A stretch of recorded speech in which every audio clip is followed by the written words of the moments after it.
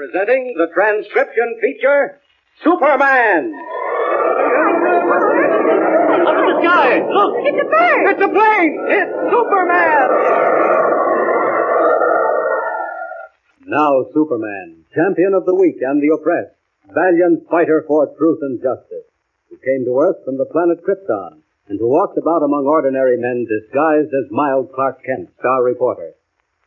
As you remember, Kent and Professor Thorpe have been engaged in a fierce struggle with Pete Escobar and his gang of Caribbean pirates over a $2 million treasure that lies in a sunken Spanish gold ship at the bottom of Octopus Bay.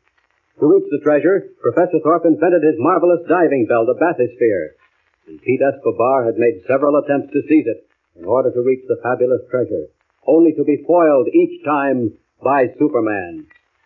But as our story continues today, we find Escobar striking again. Kent, Professor Thorpe, and Captain Maddox, skipper of Thorpe's boat, the Juanita, are standing on deck watching a fast speedboat loom out of the darkness. On board is Escobar's waterfront gang, armed to the teeth with revolvers and machine guns. What chance have Clark Kent and his friends? Listen. Captain Maddox, can't we get a steam and escape? Not a chance, Professor Thorpe. That speedboat's too fast. She does 20 knots to our 10. Oh, my life's work thrown away. Kent, is there something we can do? Wait. I've got it, Professor. That small cannon Cleveland fired at us. We can hold them off for that. Yes, the cannon. I'll go with you, Kent. All right. No, you stay here, Professor. I'll get one of the crew to help me. Very well, but hurry up, Kent. For heaven's sake, hurry. Now then, I'm out of sight behind the wheelhouse. And Clark Kent made a quick change to Superman. Not a moment to lose. I'll have to get to Escobar in his speedboat before he reaches the Juanita. Up, and away! Faster. Escobar will start shooting soon. Lives mean nothing to him. He wants Thorpe's diving bell. There's the speedboat directly below and in front of me. Good thing they can't see me in the dark. I'll dive into the water. Down! Now, I'll wait here underwater until the speedboat comes along. There it is. Now, up we go, right into the...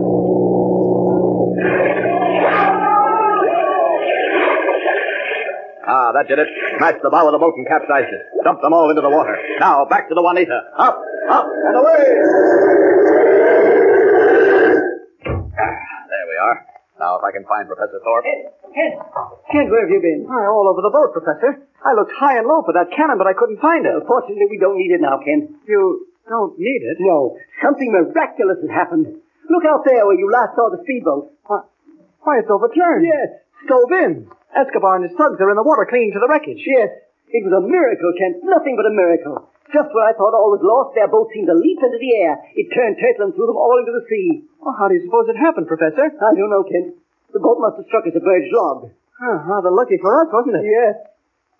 What are we going to do about those men? Leave them there. They won't drown. They won't get anything worse than a good soaking. But shouldn't we capture them, take them to the nearest port, and have them locked up? Oh, it might be dangerous fooling with them in the dark. And besides, I can't afford any publicity. If I press charges against Escobar, the story of the sunken gold might come out. Oh, then we're better off leaving them where they are. Exactly, Kent. Steam is up, Professor Thorpe. All ready to weigh anchor. Very well, Captain Maddox. Now, get the ship underway. I want to take advantage of every second that Escobar and his men are held up. We must reach Octopus Bay and the treasure without a moment's delay. Aye, sir. We'll set a course for Octopus Bay on a forced draft. All right, deck watch. Weigh anchor. Aye, sir.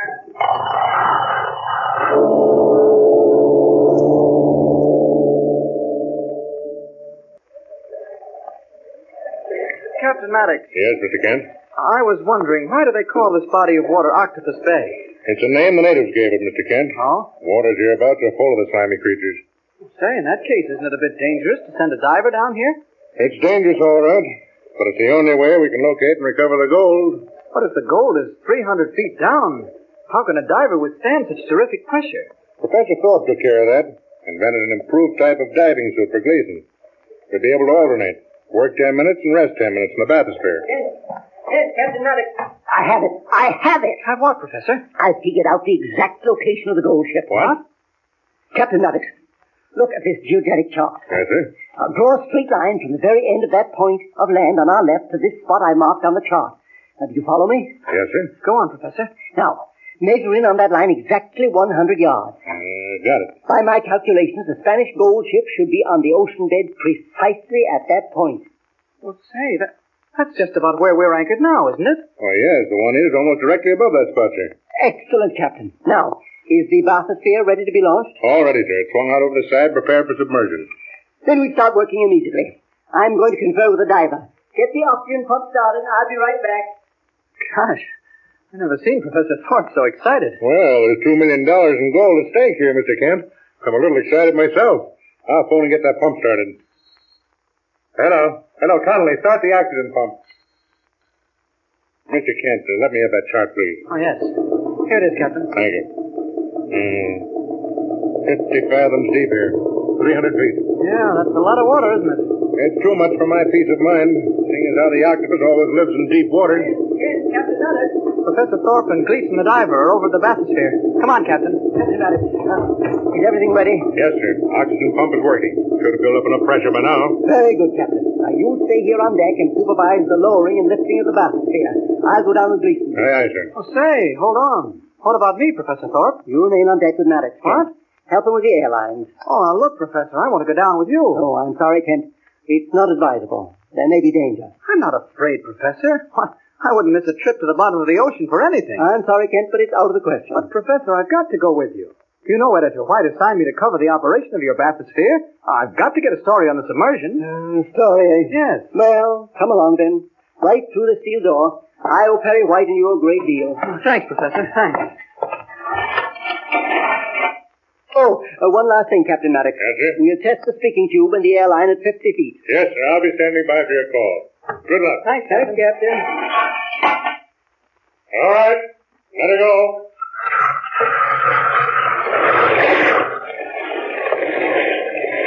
Into the murky green waters of Octopus Bay sinks Professor Thorpe's Bathysphere. When the huge steel ball reaches 50 feet, it stops with a shudder and floats for a moment like a giant bubble. At the telephone, Thorpe signals the Juanita, riding at anchor above. Hello? Hello, Captain Maddox? Right here, Professor Thorpe. I can hear you perfectly. How's your air supply, sir? It's perfect, Captain. All the meters registering correctly? Everything okay up here, sir? Good. Pay out the cables, Captain. We're going on down to the bottom. Slowly. Slowly. Down through the eternal darkness. Further than man has ever gone before. 100 feet, 200 feet, 300 feet. Down into the inky dwelling place of the killer shark, the deadly octopus, and countless unnamed creatures of the deep. Gently the huge bell settles on the bottom. In his diving suit, Gleason emerges from the Bathysphere in search of the age-old Spanish treasure ship, leaving Kent and Professor Thorpe to close the steel safety doors behind him. Listen.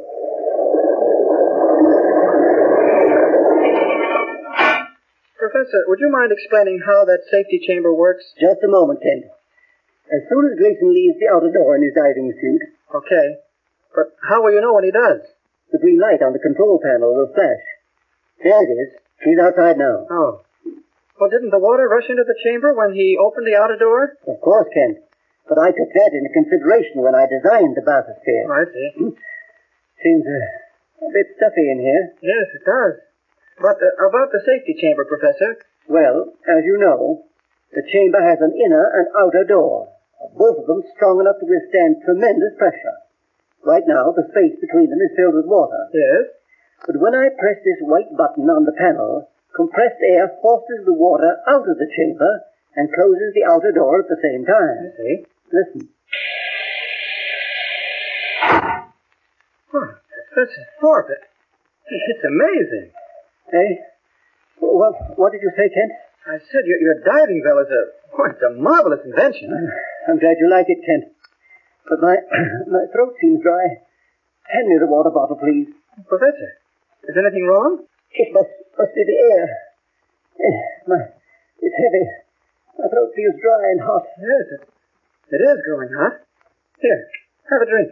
Kent, take a look at the oxygen gauge on the panel, quickly. Where's the needle? The needle? It's on the red side. Kent, the air is foul. What? No oxygen. Call Maddox. We're trapped. Kent, Scott, he's collapsed. I better turn him over and loosen his collar. There now. Professor Thorpe. Professor, don't you hear me? Good heavens, he's unconscious. Oh, this air. Must have gotten him. I'll have to call Maddox and tell him to ring the diving bell to the surface. Hello? Hello, Captain Maddox. Clark Kent calling. Oh, there's no answer. Hello? Captain Maddox. Captain Maddox.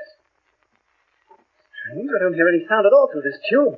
I've got to reach him. I've got to get Thorpe up to the surface before this foul air kills him. It's even bothering me. Maddox? Captain Maddox? Hello? Hello, Captain Grim tragedy reaches its cold tentacles into the dark water at the bottom of Octopus Bay. What happened to the precious life-giving airline? And why has Kent been unable to reach Captain Maddox through the speaking tube? Have the lines been fouled by some marauding monster of the deep? How will Kent, even as Superman, save Professor Thorpe and Gleason the diver? Don't forget to tune in next time and follow the thrilling story with Superman. And remember, tune in the next thrilling installment of the transcription feature, Superman. Up in the sky, look! It's a bird! It's a plane! It's Superman! Superman is a copyrighted feature appearing in Action Comics magazine.